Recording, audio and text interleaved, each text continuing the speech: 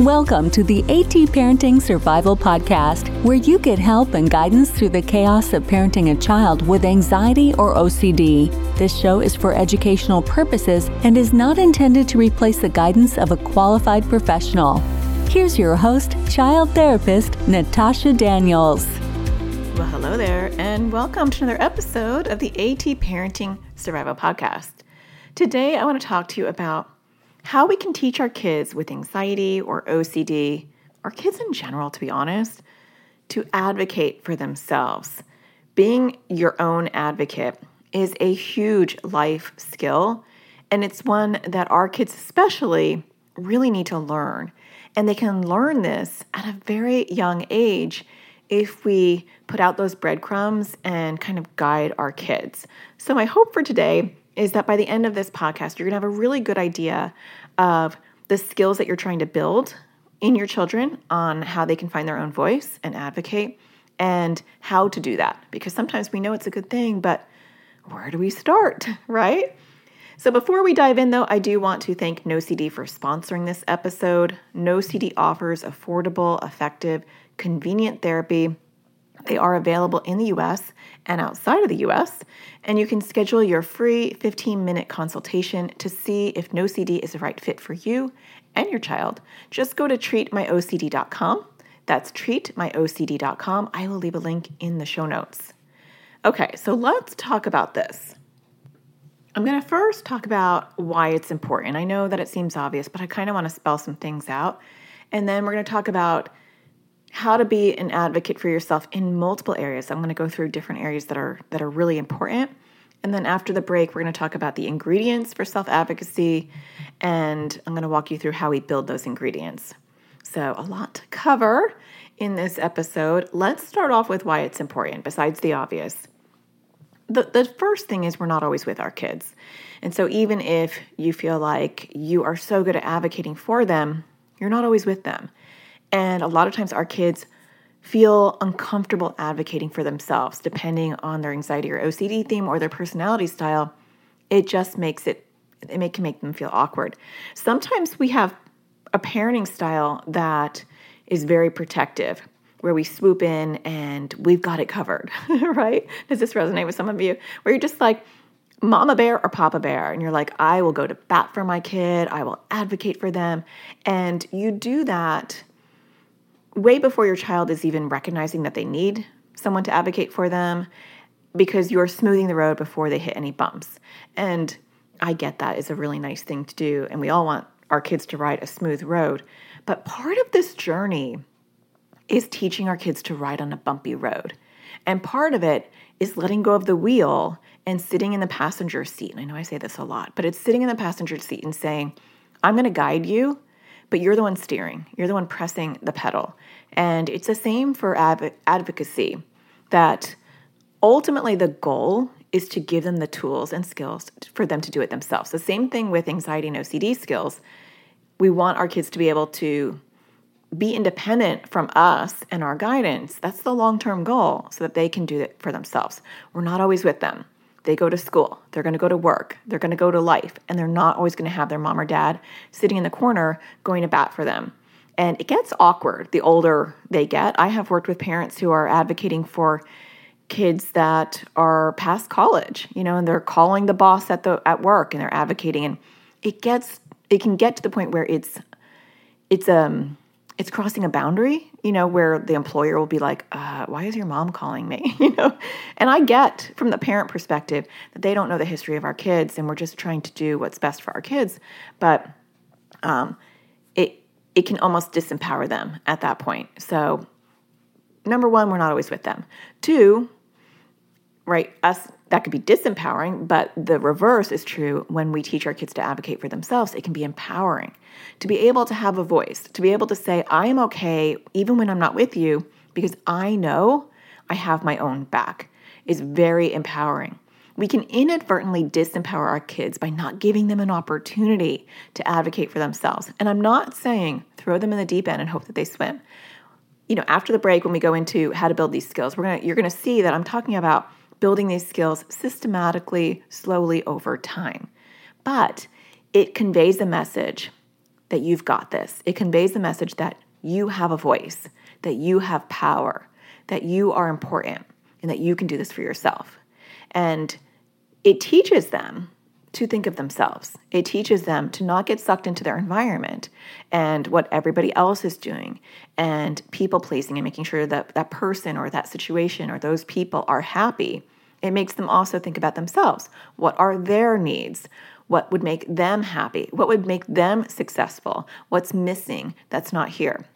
And so teaching them from a young age to think of their own needs is teaching them self-love, is teaching them self-compassion, is teaching them to be self-reflective. And those are beautiful skills too. The last thing is it's long-term skill, right? If I can learn in childhood how to advocate for myself, then I am going to just be an incredible vocal support to myself. I'm going to be advocating for my needs like it's a habit, like it's a natural thing. And that is really our goal, is long-term. We have developed kids that can advocate for themselves. And we might have to walk them through even in adulthood. Certainly, I feel like with my daughter who's 19, who's in her second year of college, I feel like I still teach her to advocate for herself. She'll call me and she'll talk about a situation, with friends, roommates, or professors, or, something in her life. And I sometimes will take, the devil's advocate and just be kind of like, well, I don't know if you should have to handle that, or I don't know if you should have to deal with that. And sometimes it's the reverse. It's like, yeah, that's life, and unfortunately you're going to find that, and so guiding our kids on where to advocate and where not to can be a lifelong relationship with our kids, but they have the ability to do it for themselves. And that's important. Okay. So let's talk about what areas we can help our kids advocate in. And as I'm going through this, after the break, I'm going to be talking about how to build these skills, but I want you to realize that this can happen at any age. And so we can have toddlers and preschoolers learning how to advocate for themselves. And when I'm moving into examples in the second half of this episode, I'm going to talk to you and give you different examples of even very, very young children that we can set them up for success in advocating for themselves, or we can kind of shut them down, and just think that it's developmentally inappropriate and they're not ready. And that would be a mistake, because these are lifelong skills that we can start to plant and water and nurture from very young. Also, it's never too late. And so if you are listening and you have a teenager or a young adult and you're thinking, oh man, Natasha, everything you're talking about, or I will be talking about, I didn't do. And now I see that she can't advocate for herself. Like she's still so dependent on me. It's never too late, right? There's always room for growth. I think no matter what, no matter how old somebody is. I am in my 50s now, believe it or not. And I feel like I'm still growing every day. People help me grow. I am growing within myself. And so growth never ends. That's just part of life. And that's beautiful, right? If we look at it that way. So our kids are always growing, and there's always wiggle room to teach our kids how to do these things, no matter how old they are, regardless of whether they're an adult or they're two. So here are the main areas I thought about when I was thinking about advocating, and we'll talk about what that means even. Let's start on a very small scale in our family.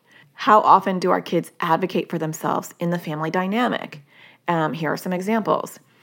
She took my toy, or he hit me, or he's being rude to me. Do we swoop in and we solve that problem for our kids? Or do we slowly back up and we teach them skills on how to handle that themselves? Do they maybe don't want to tell, Aunt Betty about their anxiety or OCD? And how do they advocate for themselves? Or maybe their mom or their dad is too harsh with them around their anxiety or OCD, and they need to advocate for themselves and educate that person on why they're doing this or why they're having a hard time. So family could be all sorts of things, but there are a lot of times where we want our kids to find their own voice in those dynamics. And I'm going to go through and give you examples when we get into the nitty-gritty, but this is just kind of a broad stroke of, oh yeah, there's advocating even in the family unit, right? Advocating for what I need. And how do I advocate in a way that will get a response and get a positive response? I have seen this with my kids lately, and not always for sure, but my daughter will say, can you please turn that down, right? I'm trying to work here. Would you mind just lowering that? Where in the past, she has found that her screaming at her brother and saying, stop being selfish and lower that, put your AirPods on. I can't stand it. Didn't get her the results that she wanted. And so she's learning when I speak kindly to him, more often than not, depending on his mood, he's more likely to do it. And if he's not likely to do it, then I can go to my mom and I can say, Mom, I've asked him calmly and nicely for him to lower his iPad and he's still not doing it. And she knows at that point, I will take action because she has approached it and she's done all that she could and she's reached her limit because he's still not listening. And then now it's a parent issue, right? But she advocated for herself initially. So that's just a brief example. Next area is school, right? Most of us think about advocacy and we think of the school environment. And to be honest, when this topic was given to me by a member of the AT parenting community, my membership community, and periodically I'll ask the AT parenting community to give me topic ideas. That's one of the kind of perks of the AT parenting community is we are a tight-knit group where they get to decide what I talk about on this podcast and even on my YouTube channel. And when a parent suggested this as a podcast topic, I immediately thought about school. I didn't really think about anything else. But then I always brainstorm for these episodes, and I thought, wait a minute, there's so much more than just school. But school is a category. So with school, it's how do I teach my kid to have a voice in the school environment? Whether they have a formal IEP or 504 plan, if they live in the United States, or accommodations. Do they know what those are? Do they vocalize them? Do they make their teachers stick to those things? Or if they don't have a formal accommodation plan, do they advocate for themselves when they need it? Whether it is somebody is being mean to them, or the teacher keeps calling on them randomly and it's upsetting, or they're distracted because the teacher's eating in class. And I actually had that once with a kid I worked with. The teacher was eating in class and they had misophonia and they could not function. They could not be able to handle that class. Well, they had to advocate, like, I'm sorry, but it's not lunchtime and I don't need you to be eating your food while you're trying to teach your class. And so that can be an example, like really anything that is overwhelming. There is a difference between advocating and asking for accommodating. And so we kind of want our kids to understand that as well, that anxiety and OCD often want to grow. And some of the ways that it wants to grow is through avoidance. Anxiety wants avoidance. So it would be, I want to avoid having to do all these things that are really hard for me. And OCD wants, sometimes it's compulsions to be fed. Sometimes that means avoidance. I don't want to sit next to this person who feels contaminated. Or it might be, I need you to complete this loop. And so I need you to say it in this way to me, or I need you to do it in this way, or I need you to allow me to have this compulsion. And so when we're talking about advocacy, there is a difference. We're not necessarily talking about advocating for somebody to allow their anxiety or OCD to grow. But there is this middle space that says, if you're asking me to go to school, if you're asking me to attend school, there are certain things that have to happen because I'm not quite there yet. And so I can't handle this teacher eating in class. It's overwhelming for me. And so, yeah, down the road, I want to learn to be able to tolerate what other people do because I know I can't control other people. But in this moment, it's a bridge too far and I need to advocate for myself. So helping our kids lean into, there is a difference between sitting with discomfort and advocating for your rights. And it can get gray, right? It can get kind of gray because like the eating situation, like that eating example, that could be kind of gray. Long term, we might want her to be able to tolerate that. But if it's impacting her grades and her ability to function, then it's not something she should have to tolerate. Same thing with family, right? Like sometimes my daughter might be singing and my son might want her to stop because it triggers his OCD because he gets songs stuck in his head. But we have learned as a family that that's accommodating and we're not trying to accommodate his OCD at this point. And so people can sing. And that's not advocating for his rights or his mental health. That's accommodating. And so slippery slope a little bit. So I just want to put that out there as we go further down this list. Okay, the next one is extracurriculars. So this is how you advocate for yourself with coaches and tutors and instructors and people that are part of your extracurricular activities, regardless of what that may be. It could be a million other things. If you are, not able to eat gluten, there's just a random example. Like my daughter, she will advocate if they're having a snack and she's not able to eat the snack, she's going to raise her hand and be like, I'm gluten-free and I can't eat this. What should I do? Or, should I bring my own stuff moving forward? She's a fierce advocator for herself, more so than anyone else in my family. And she will let the coaches, tutors, instructors know she can't eat something or that's not okay for her. Giving our kids a voice during those times can be really important. The next one is friends. A lot of times we don't think about advocating for ourselves in friendships, but we should, because relationships sometimes need advocating. Maybe their friend, whenever they're in a bad mood, takes it out on them and says, I don't want to be friends with you anymore. I'm in a bad mood. Don't call me, don't write me, don't text me, whatever. And then they're in a good mood and they're like, oh, sorry, I was in a bad mood.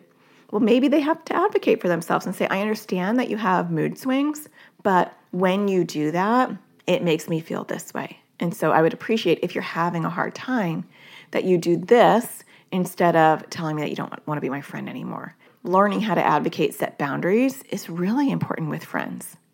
And lastly, we may not think about this, but it's really good for our kids to learn how to advocate for themselves with providers, whether it's doctors or therapists or psychiatrists, to have a voice at the table that says, I'm not going to take that pill because swallowing pills makes me uncomfortable. Is there a liquid form, right? Just teaching them to speak up and be part of the conversation is huge, because we don't want our kids to think that there's this world where we talk about them and they are a passive, observant person and not involved in the decisions. So after the break, I want to break down the ingredients for self-advocacy and how do we teach those ingredients so our kids can be successful.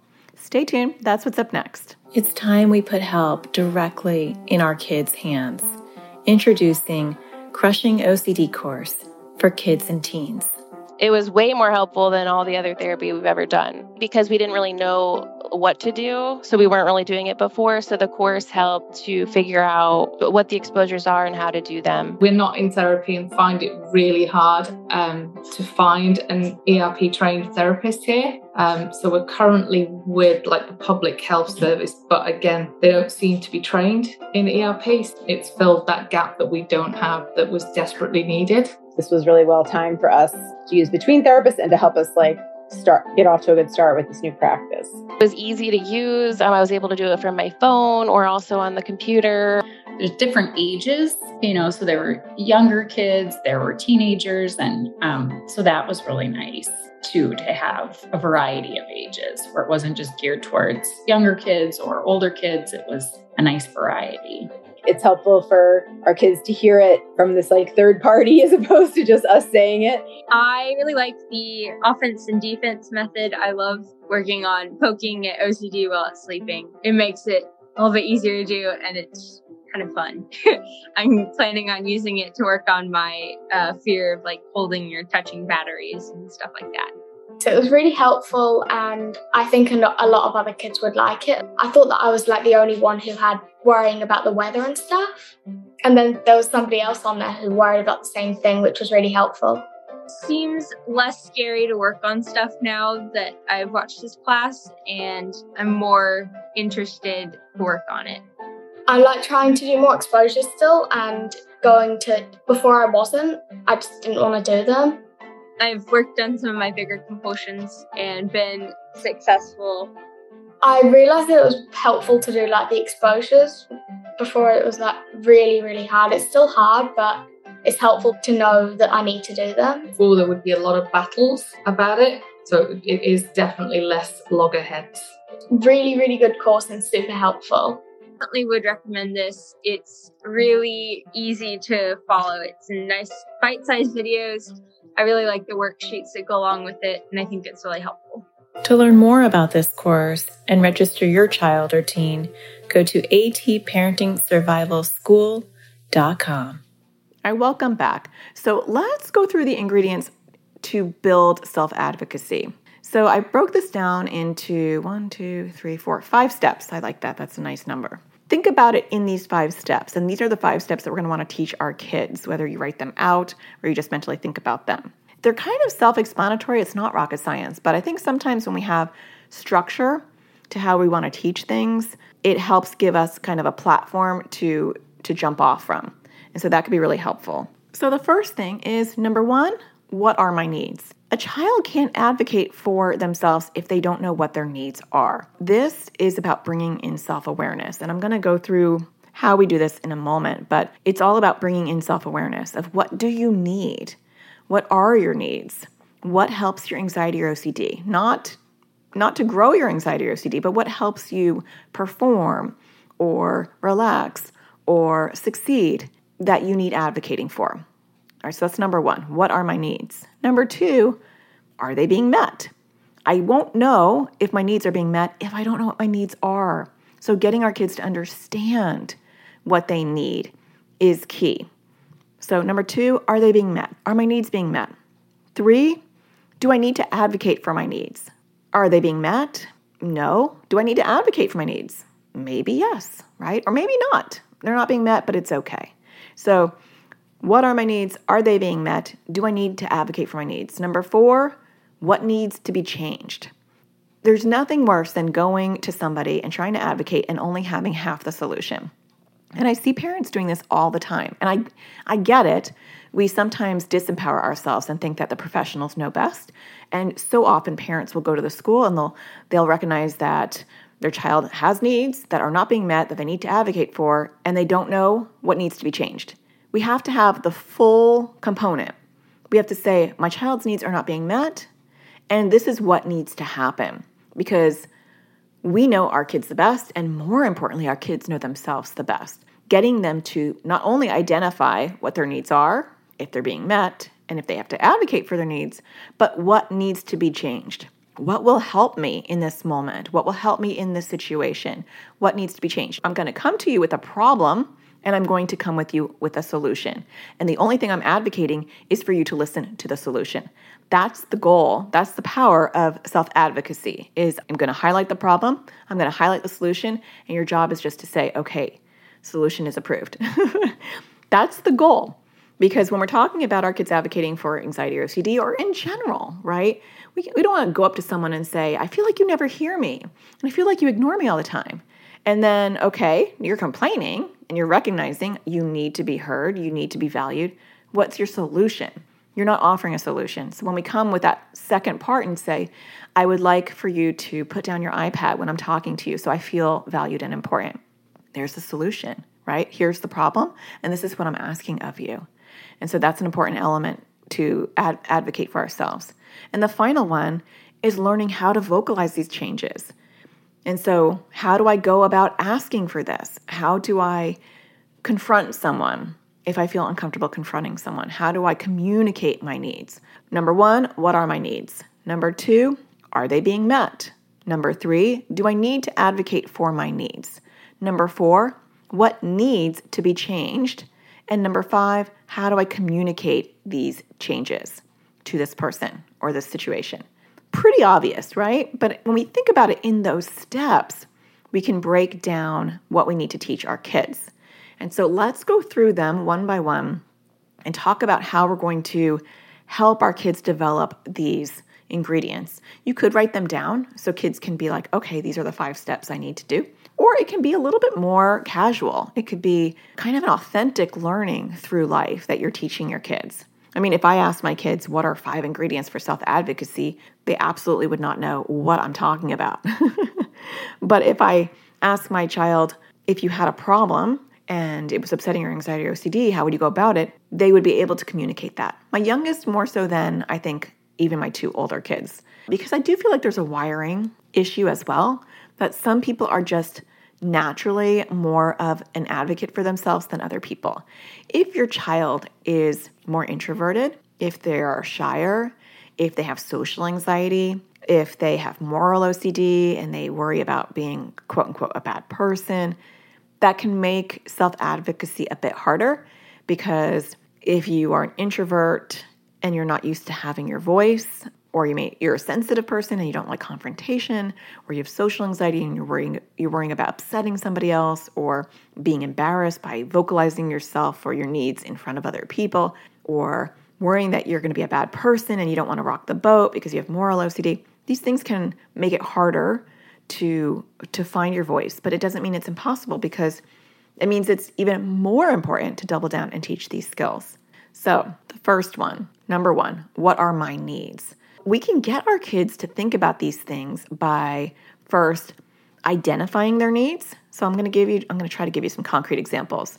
My son does not like noisy environments. He gets very overwhelmed every school year. It's getting better as he gets older, but every school year he will complain that he can't focus in class. It's so overwhelming. The kids are so loud. Noises bother him. Ironically, he's a very noisy kid. And you might have one like that too. It's like, do as I say, not as I do, right? Have you seen that? It's like our kids might have particular needs, but they don't necessarily follow them. And that's okay. That's human. That's just us all being human. And so, because he's a very noisy kid, but he doesn't like other noises. So if my daughter is humming or making noises, he will get irritated. But he makes mouth noises 24/7. And no insight into recognizing, oh, this bothers me, so maybe I shouldn't do it either. I think kids don't always have that insight. But I will highlight to him, I'll say, it sounds like, noise in the school environment is upsetting for you. It sounds like it's hard for you to focus when it's noisy. I'm not going to go into how we advocate. I'm going to try to remember and use these examples as we go through these different stages or these different ingredients. But when you ask your kids something like, what will help you in this moment? You are getting them to think about what are their needs. What would make this better? If you have, and this is one of my favorite questions, if you had a magic wand and could change one thing about this, what would it be? That's teaching your kids, what are my needs, right? And I'm going to try to use some just really basic ones. My daughter gets very upset when my son is playing VR and he's very loud. And she'll say, I can't relax, Mom. He's so loud, you can hear him throughout the house. I would say, what do you need? And she'll say, I need quiet. All right, so that's quiet. Let's just do another example. Let's say your child has social anxiety and the teacher just randomly calls on people without them volunteering or raising their hand. And it is creating anticipatory anxiety in someone with social anxiety. And they're on edge the whole time because they're just waiting for that teacher to call on them. And it's so upsetting that they are starting to get a stomachache before going to school. And it's so upsetting that they want to miss the first period. And so they're late all the time so they can just go into the second period because they don't want to go into that class. That's a problem. Now the child's would rather refuse school than actually participate because this teacher is just randomly calling on people ad hoc. Let's use that as an example.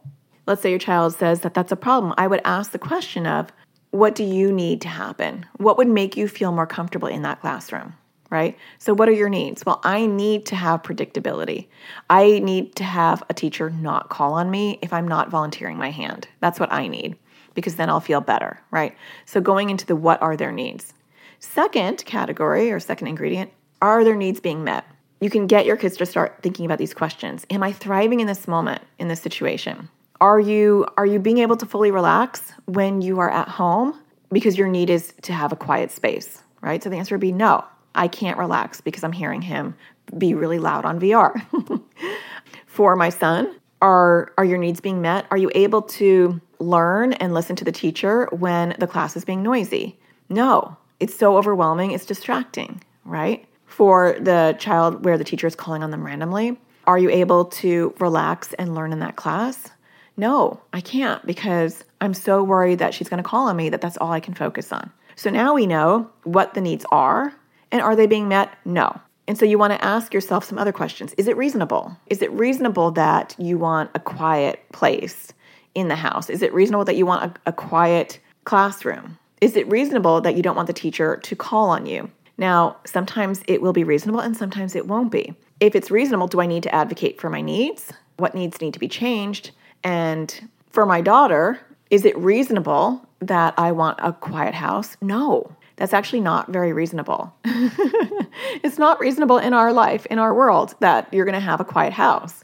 Is it reasonable that you want a quiet class? No, that one's actually not reasonable either because the class is going to be loud sometimes. So we can't expect the class to change.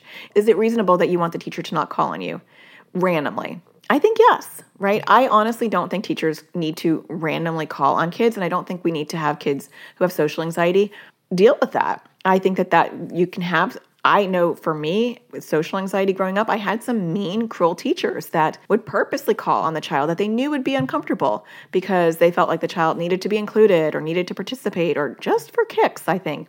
And so I don't think that is reasonable that I think that it is reasonable to ask that teacher not to call on them. So when they realize what is reasonable and what is not, it kind of leads them to the next category, which is, do I need to advocate for my needs? We want kids to understand that they have the power to advocate, that they have the power to try to change the situation, that they're never trapped. If they have a 504 plan or an IEP, which is kind of United States speak, I'm not sure what it's called in Canada, and I'm not sure if it exists in Australia or the UK. But accommodations, formal accommodations that the school is legally obligated to do. Do your kids know what those are? And so with my daughter, she has a 504 plan.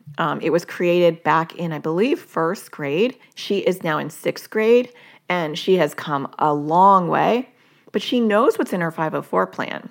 And over the years, when it hasn't been followed, or when she has had to advocate for a need that was in her 504 plan, she would say, this is in my 504 plan. I'm allowed to have a snack, it's in my 504 plan. Or I'm allowed to change my seat, it's in my 504 plan. Or I'm allowed to, those were like her two main ones, to be honest. But she knew what was in her 504 plan. So if your kids have a formal 504 IEP plan, let them know what is in there. And let them know that if a teacher is not following something in their 504 plan or their IEP, it may be that the teacher is just not aware of it. Not all teachers have the time to read all of those. And that's unfortunate, but they're very busy. They have a lot of students.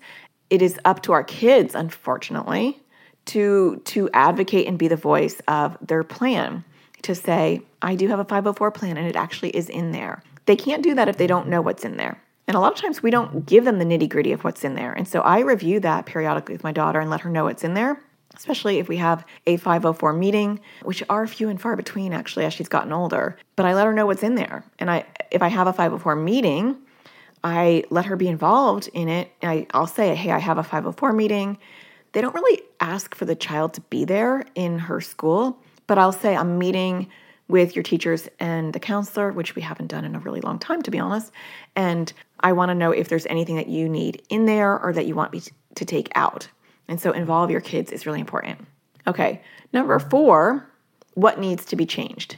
And so even if it's not reasonable that my daughter wants a quiet house, she might advocate for herself to me. And so she might say, Mom, it's so noisy. And I might say, it is very annoying. However, he's allowed to play, and this is his time frame to be able to play. And so what can you do in order to fix this problem? And so I might say to her, what are some options? So in this 4th ingredient, it's problem solving. How can I advocate for myself? And how can I come up with a solution that will be helpful? For my son, it was, it's so noisy in here. What can I do? And it's like, well, can I bring vibes, which they're not really earplugs because they filter out sound. And so he had some vibes for a few years. And I said, okay, that's a great idea. Can you put it in your backpack and have that with you? There was a time where he's a drummer and he had this huge percussion set that he had to bring with him back and forth almost every day for band. And everybody else had these smaller instruments and he had this heavy pack of percussion instruments that he would have to bring that barely fit in the back of the car. And he was a small kid who is still a small kid. And so we went through this, could he advocate for himself? And eventually he talked to the band teacher and he was able to leave his band equipment at school. Eventually I just bought him 2 sets. So he has one at school and he has one at home, and because it was literally going to break his back. But coming up with ways to advocate and change. With going back to the vibes, to communicate that to his teacher so that his teachers are okay with that, that was a component. So could he go to the teacher and say, I'm having a hard time focusing and can I put these vibes in? Or if I have vibes in, is that okay? Right? Learning to advocate for his needs. I need to wear these vibes. I'm not expecting the classroom to change, but I can't focus. I've also had my kids, my daughter especially, have advocated for sitting in the front. I can't focus and I need to sit in the front. Or my son has advocated where he is sitting at a table where somebody's bullying him or they're distracting him. And instead of swooping in, could he go to the teacher and say, I'm having a hard time in my seat. I'm having a hard time with this. I'm not being able to work. I'm not able to function. Can I sit in this other seat? And learning how to find their voice. And that brings me to ingredient number 5, which is learning to vocalize those changes. That's the hardest skill for our kids, is learning how do you communicate your needs. You can role play. I have role played with my kids for all sorts of things. They might have had a peer issue where they're like, oh, my friend is doing this, and we'll role play. Okay, well, look, I'll be your friend, and then you just tell me what is bothering you and how you want to see it changed, and we'll go back and forth. So role playing. If they're little, you could do puppet play. So when you have a toddler or a preschooler and maybe somebody is taking their toys away at daycare or at preschool or kindergarten, do puppet play where you're a puppet that is bossy or is doing something that your child is learning to get a voice for, and so as that puppet character, you're taking away their toys or you're pushing them around. And what does that puppet say? What does their puppet say? And if they are not able to find their voice even in that puppet, I always incorporated a third puppet in my play therapy type of approach. And that puppet would be kind of like, it could be a little like superhero who comes in to empower the child, or it could be a formal person like a teacher. But I kind of like more of the fantasy stuff. Someone that comes in and is like just an empowering like dinosaur or superstar, and will say, don't let him push you around. Why is he pushing you around? What can you say back? And you can actually guide them and coach them in the puppet play. So a lot of advocacy skills can happen through play and puppet play. So that's, you can use dolls or Barbies or all sorts of things, but creating a situation, whatever the situation is, where they need to find their voice can be really helpful. Another one is like just helping them, if they're older and they're trying to communicate this. I did this with two of my kids, actually. If they're having to write an email to their teacher, how do they write that? Instead of me swooping in and be like, you want me to contact your teacher? I'll contact your teacher. It might be, can you write an email to your teacher? We had to do this a lot with COVID. Actually, there was something else that happened too recently where it wasn't my daughter's fault. I'm trying to think what happened. It was band related, actually. I think she was getting very overwhelmed because her instrument was broken, but she said that she had talked to her teacher and her teacher said it was fine. And then they had to record an assessment at home. It had to be submitted by midnight. Today is such a weird, these days, it's like assignments have to be submitted online before midnight. That was not my childhood experience. It was you're in class and you submit it and that's it. But now there's these weird deadlines and it's all online. Anyway, she was very upset because she wasn't going to be able to submit it. Instead of swooping in and just being don't worry, I'll call him. We kind of problem solved it first. It kind of did end with me saying, okay, I can email him. But it was well, what can you tell him?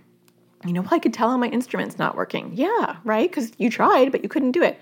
What else can you do? So instead of moving in and rescuing right away, getting them to even connect the dots, even if inevitably at the end you wind up advocating for them, you're still teaching them skills. So this isn't about doing it for them or not doing it for them. It's about walking them through the process at whatever level they are. And that will look different for each of our kids. And so I had her go through all the scenarios of what she could do. And then at the end, she was still very, very upset and very revved up. And I said, look, I will email him. If he doesn't listen to you, I will email him and say, look, her instrument was broken. I saw that myself. And so that did relax her because she felt okay, well, my mom's got my back if he doesn't believe me. And that might be very comforting for kids who are going to advocate for themselves, and then they may not be taken seriously. And that is a possibility. And teaching our kids that is a possibility. Not everyone's going to listen to you all the time, and that's okay. I'm here to support you. And so that could be very helpful. Walking them through it. And then, sometimes it's important to have them participate in meetings. So if there's a 504 and they're allowed to join, or an IEP meeting, they're allowed to join, or they call a meeting. Or you call a meeting and say, I need to talk to this coach. He's got a lot of compulsions, or he's got this, or this one boy's contaminated on the team, and I just need to talk to the coach and explain what's going on, and maybe advocate why, he just can't play next to that kid for right now as we work on things. Have your child involved in that so that they can see you advocating, hear the language you're using, and participate. That's good modeling. If they're not able to participate in a meeting because they feel overwhelmed, or they feel embarrassed, or they feel triggered, have them make a video or write a letter. And I recommend this a lot so that her voice or his voice is heard in the meeting. And so they're learning to advocate at least through some sort of medium, whether it's writing or video. Their voice is heard, and they're learning to practice using their voice, representing themselves, which I think is really important. These are baby steps. They take time. They don't happen overnight. I feel like I am constantly teaching my kids to advocate for themselves. And it comes in slow little pieces. I was talking to my 19-year-old daughter the other day, and she was saying how she had to take an extra couple of classes because she changed her major. And so she has much more than the average person, and so she's swamped. And she has one day where it's a 12-hour day. Can you imagine that?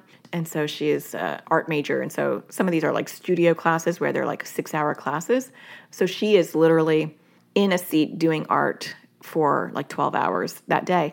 And she said, Mom, I can't make it to one class on time because it's literally impossible. Like I have to drive to the other class and I can't make it on time. And, I'm all over the place and sometimes, I'm overwhelmed. And I said, I wonder if it would be worth communicating this to your professors. Like they probably don't know that you are taking 2 extra classes because it's a very small college. And so in that major, like most of them are all taking the exact same classes. And so they probably think they know what's on her plate, but actually she's got 2 extra things on her plate. I suggested that she advocate and let them know, like, hey, I love your class and I'm not being disrespectful by showing up late, but this is what my schedule is. And she's like, oh yeah, that might be a good idea. You plant seeds. I'm not going to call her professors and do that. That would be way overstepping what she needs at this time. Now, sometimes if your child is even in college and they're incapacitated, they might need you to step in. Like if they are mentally unwell and they're crumbling, you might have to swoop in and go and take them somewhere and advocate for them and get them the right help. But I guess the question we're always asking ourselves is, where is the sweet spot between coaching and doing? That answer will look different depending on where your kid is at. So like for my youngest daughter, most of the time when it comes to advocating, she is capable of advocating for herself. She has a very loud, strong voice and personality, and she probably just needs role playing and she might need ideas.